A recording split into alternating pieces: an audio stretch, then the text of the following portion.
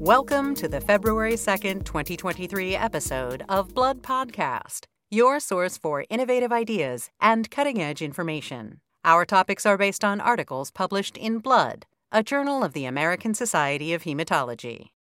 Today, we'll discuss the safety and efficacy of itacitinib monotherapy in low-risk acute GVHD. Learn how ERG was discovered to be a key transcriptional target in EVI1-driven AML, and define a unique subtype of myeloid neoplasms characterized by germline DDX41 mutations.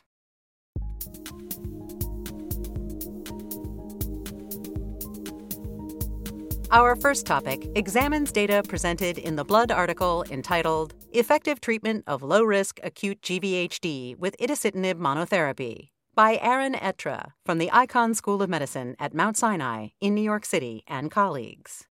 Systemic corticosteroids are the primary treatment for acute graft-versus-host disease that develops after an allogeneic hematopoietic stem cell transplant.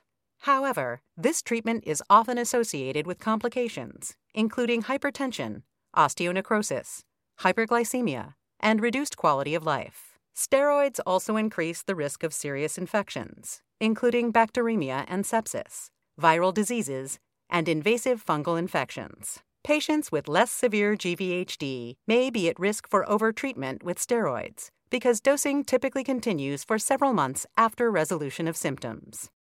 Two classification systems are used to stratify patients into low and high-risk categories for GVHD. The Minnesota classification system separates patients into two groups, standard and high risk, based on the severity of GVHD symptoms at diagnosis.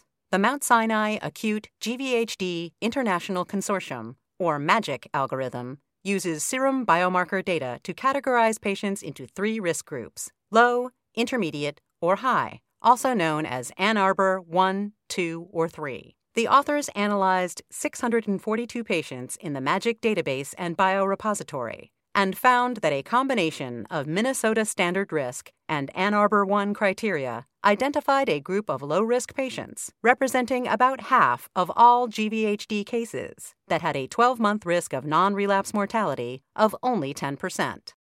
Ruxolitinib is a JAK1/2 inhibitor approved by the FDA for the treatment of steroid-refractory acute GVHD. It works by inhibiting the JAK-STAT pathway to prevent activation of effector donor T cells that damage GVHD target organs.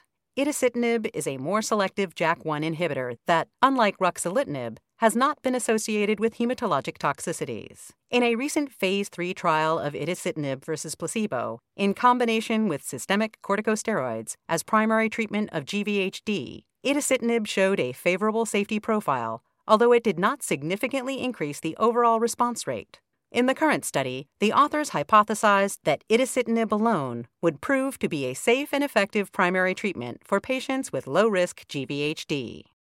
This hypothesis was tested in a multicenter Phase 2 trial conducted between February 2019 and April 2021. 70 patients with low-risk GVHD were treated with oral itacitinib monotherapy at a dose of 200 milligrams daily for 28 days. Responders could receive a second 28-day cycle. Enrolled patients had to be 12 years or older, have an absolute neutrophil count of 500 per microliter or greater, and a platelet count above 20,000 per microliter. The median age was 60 years and ranged from 15 to 74. The control cohort consisted of 140 matched patients from the MAGIC database who were transplanted between January 2015 and March 2021 and developed low-risk GVHD that was treated with the standard of care systemic glucocorticoids. The primary study endpoint was overall response rate at 28 days of treatment, defined as the proportion of patients achieving either a complete or partial response. Secondary endpoints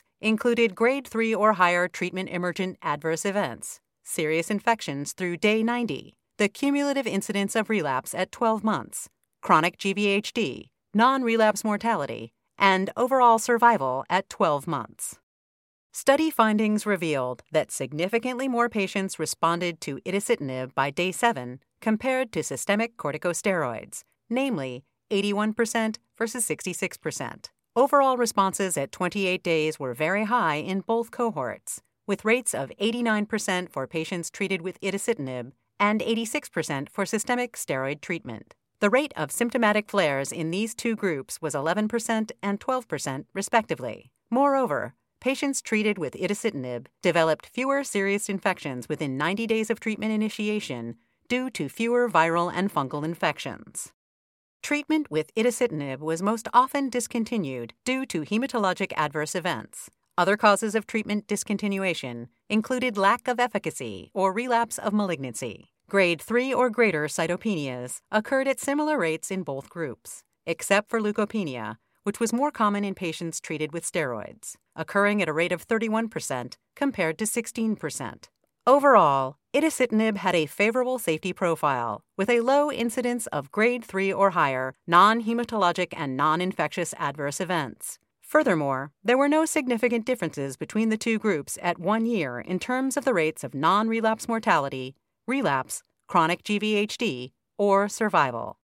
Based on these findings, the authors concluded that itacitinib monotherapy is a safe and effective alternative to systemic glucocorticoids for low-risk GVHD and warrants further investigation. In an accompanying commentary, Joseph Padala from the H. Lee Moffitt Cancer Center and Research Institute in Tampa, Florida, notes that the findings of Etra and collaborators point to non-inferiority of itacitinib compared to the standard of care therapy. This is based on day 28 overall response rate, the response based on GVHD grade and target organ involvement, time to initial response, durability of response, and risk for treatment failure or GVHD flare.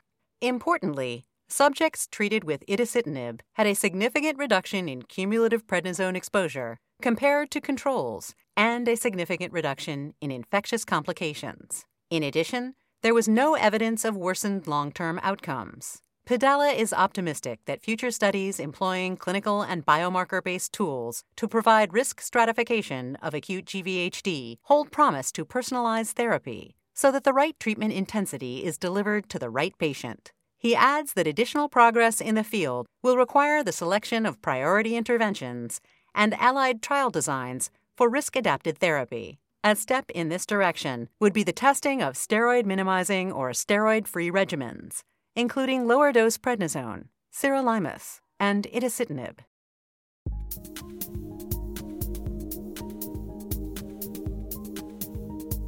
Next up, we'll discuss the findings from the Blood article entitled EVI1 Drives Leukemogenesis Through Aberrant ERG Activation by Johannes Schmillel from the University of Veterinary Medicine, Vienna, in Vienna, Austria, and colleagues. The gene for the zinc finger transcription factor EVI1, which stands for ectopic viral integration site 1, was first identified as a common insertion site in retrovirally induced mouse leukemias. EVI1 expression is restricted to hematopoietic stem cells in normal hematopoiesis and is key for maintaining a self-renewing, undifferentiated state. Leukemias characterized by EVI1 overexpression are associated with poor prognosis, including a subtype of chemo-resistant AML with a 2-year survival of less than 10%. The EVI1 locus can be rearranged by several types of chromosomal alterations that lead to EVI1 overexpression, such as the relocation of enhancers close to the EVI1 gene or the expression of fusion oncoproteins. Established treatments typically fail in patients with EVI1-driven AML. Therefore, there is an unmet need for new and effective therapies. EVI1 contains 2 clusters of zinc finger domains, separated by a domain that harbors binding sites for co-repressors. It is believed that EVI1 controls lineage-defining transcription factors in myelopoiesis, such as PU.1 and CEBP-alpha. However, due to a lack of adequate experimental models, the exact role of EVI1-controlled transcriptional programs and their contributions to leukemogenesis have not been clearly defined. In the current study, the authors employed a panel of conditional disease models to characterize EVI1-dependent transcriptional programs and conducted genome-wide CRISPR screens to uncover critical downstream targets and functional dependencies in EVI1-driven AML.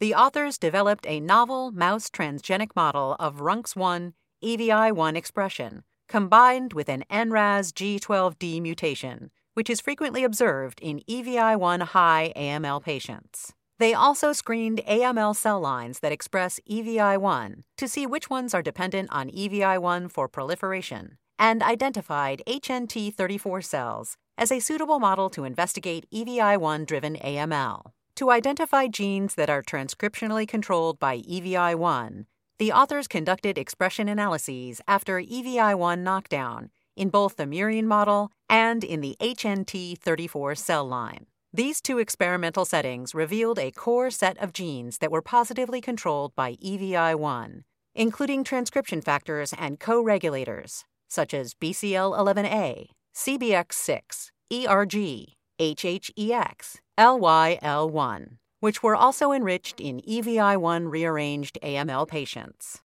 To identify functional EVI1-specific dependencies, the authors next performed genome-wide gene inactivation screens with CRISPR-Cas9 in human and murine EVI1-dependent AML cells, and compared their hits with those published previously. Integrating data from their expression analyses and functional screens identified the ETS family transcription factor, ERG, as the only transcription factor directly regulated by EVI1 and essential for the survival of EVI1-driven AML in human and murine models. Validation of these data in ERG knockdown experiments showed that ERG contributes to the myeloid differentiation blockage, the anti-apoptotic cell survival effect, and leukemic cell maintenance in both experimental models. A rescue experiment in the RUNX1 EVI1 murine model revealed that ERG ectopic expression was sufficient to overcome the effects of EVI1 knockdown on cell survival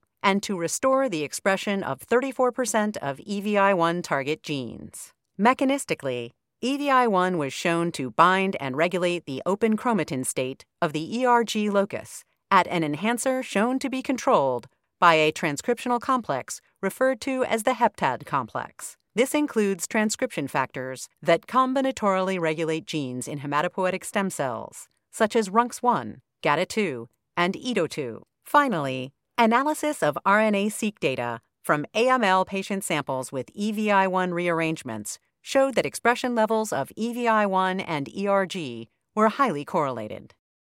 Based on these findings, the authors concluded that the major oncogenic functions of EVI1 are mediated through aberrant transcriptional activation of ERG, and that targeting this regulatory axis may provide a rational therapeutic strategy for EVI1-driven AML. In an accompanying commentary, Cecile Lopez from the University of Cambridge in Cambridge, UK, and Thomas Mercier from INSERM U1170 at the Gustave Roussy Institute in Paris note that the results from this study extend the central oncogenic role of ERG in human acute leukemia associated with poor prognosis, including an aggressive subset of MLL-rearranged AML. Other studies have indicated that ERG also has functional relevance for EDO2 GLIS2 positive AML, as well as for some subtypes of ALL. Lopez and Mercier further note that future studies should determine the precise combinatorial interplay between EVI1 and heptad transcription factors. This includes those important for normal HSC biology and altered in EVI1 and ERG-dependent AML, along with the relative contribution of other cofactors that control locus-specific transcriptional activation of a stemness program. The finding that EVI1 rearranged AML cell lines were not equally sensitive to EVI1 knockdown is also very interesting. Of note, only HNT34 cells harbored an additional SF3B1 mutation that controls the expression of an EVI1 isoform with a 6-amino acid insertion close to the zinc fingers and with an enhanced self-renewal stimulation property. Whether this isoform is responsible for enhanced ERG expression remains to be studied. Finally, Lopez and Mercier highlight the therapeutic implications of these findings. While direct targeting of the driver EVI1 oncogene may constitute one strategy, they believe that specific inhibition of ERG activity will likely be of wider therapeutic interest for several subtypes of aggressive AML.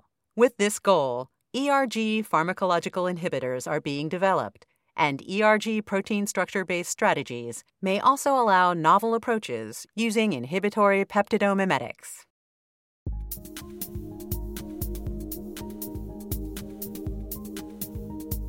In the final part of today's podcast, we will review a report published in Blood entitled Germline DDX41 Mutations Define a Unique Subtype of Myeloid Neoplasms by Hideki Makishima from the Kyoto University in Kyoto, Japan, and colleagues.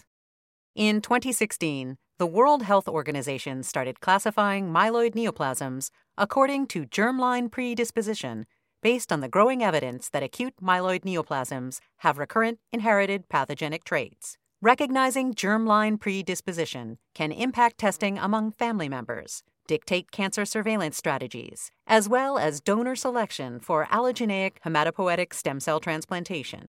Germline mutations in the DDX41 gene are found in 2 to 5% of patients with AML and MDS, and are associated with a late-onset disease that peaks in the 6th and 7th decades of life. DDX41 encodes a deadbox-type RNA heliacase involved in various aspects of RNA metabolism and myeloid differentiation. Several important questions currently remain to be answered, including the frequency of both germline and somatic DDX41 variants in different subtypes of myeloid neoplasms and their impact on outcomes, the relative incidence of DDX41 variants compared to other known risk variants, and the magnitude of the risk of developing a myeloid malignancy. Finding answers to these questions is critical to improving the management of patients with DDX41 mutated MDS and their family members.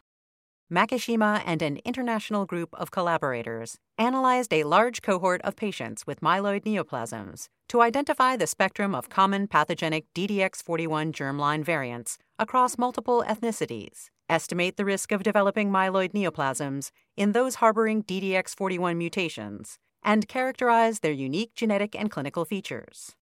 The study enrolled a total of 346 patients with DDX41 pathogenic or likely pathogenic germline variants and/or somatic mutations from a cohort of more than 9,000 patients with myeloid neoplasms treated at 56 sites across 7 countries. 49% of the original cohort were Japanese. Patients in the overall cohort had either AML, including therapy-related or secondary AML, MDS, MPN, and MPN. In addition, 525 first-degree relatives of DDX41 mutated and wild-type patients were studied. 557 identified DDX41 variants were classified into germline and somatic variants. The germline variants were further classified as either pathogenic or variants of unknown significance. Variants were detected and identified using established sequencing and analysis protocols. The authors found germline DDX41 variants that were pathogenic or likely pathogenic in 293 patients. Of these, 159 acquired secondary somatic DDX41 mutations. Notably, pathogenic or likely pathogenic DDX41 variants accounted for approximately 80% of known germline predisposition to myeloid neoplasms in adults. These risk variants were 10 times more enriched in Japanese patients compared to the general Japanese population.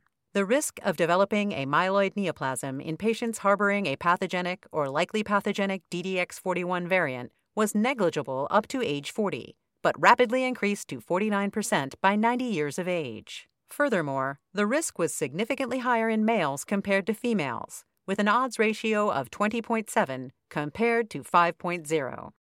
Interestingly, subjects with myelodysplastic syndrome and truncated DDX41 variants, which accounted for as many as 2/3 of germline DDX41 variants overall, rapidly progressed to AML. Furthermore, the co-mutation patterns at diagnosis and at progression to AML were significantly different between subjects with DDX41 mutations and wild-type subjects. However, none of the co-mutations had any influence on clinical outcomes. Moreover, the authors found that the TP53 mutations did not adversely affect patient outcomes, and that their poor prognostic effect was completely mitigated by the presence of DDX41 mutations. Finally, risk stratifications, including one based on the revised molecular International Prognostic Scoring System, did not influence patient outcomes. Based on these findings, the authors conclude that DDX41 mutated MDS defines a unique subtype of myeloid neoplasms. In an accompanying commentary, Peter Truong from the University of New South Wales in Sydney, Australia, highlighted key takeaways and clinical implications of this study. First, that truncation status of DDX41 variants can inform whether the variants are germline in nature, since somatic DDX41 mutations are almost exclusively non-truncating. Second, that truncating DDX41 variants are associated with faster progression to leukemia, but that truncation status itself is not a predictor of overall survival. Third, that the lifelong risk of developing myeloid neoplasms from a pathogenic or likely pathogenic germline DDX41 variant is approximately 50%, with almost a 2 times higher penetrance in males. Fourth, that screening for DDX41 mutational status in patients with myeloid neoplasms is of vital importance, since classical stratification and TP53 mutational status do not necessarily align with the prognosis of DDX41 mutant MDS. And fifth, that DDX41 mutated myeloid neoplasms are more responsive to hypomethylating agents. Beyond these conclusions, the findings by Makishima and collaborators also raise several important questions, including why DDX41 mutant MDS cases have lower frequencies of other mutations commonly observed in wild-type cases, and why carriers of monoallelic germline DDX41 variants have higher chances of acquiring a secondary somatic DDX41 mutation that can lead to the development of myeloid neoplasms. Truong concludes that DDX41 mutational status will have widespread implications on the diagnosis and management of DDX41-related myeloid neoplasms and genetic counseling of affected family members. For a list of additional authors, as well as more detailed articles and commentaries on which this podcast is based, please go to bloodjournal.org. Be sure to join us next week for another episode of Blood Podcast. Thank you for listening.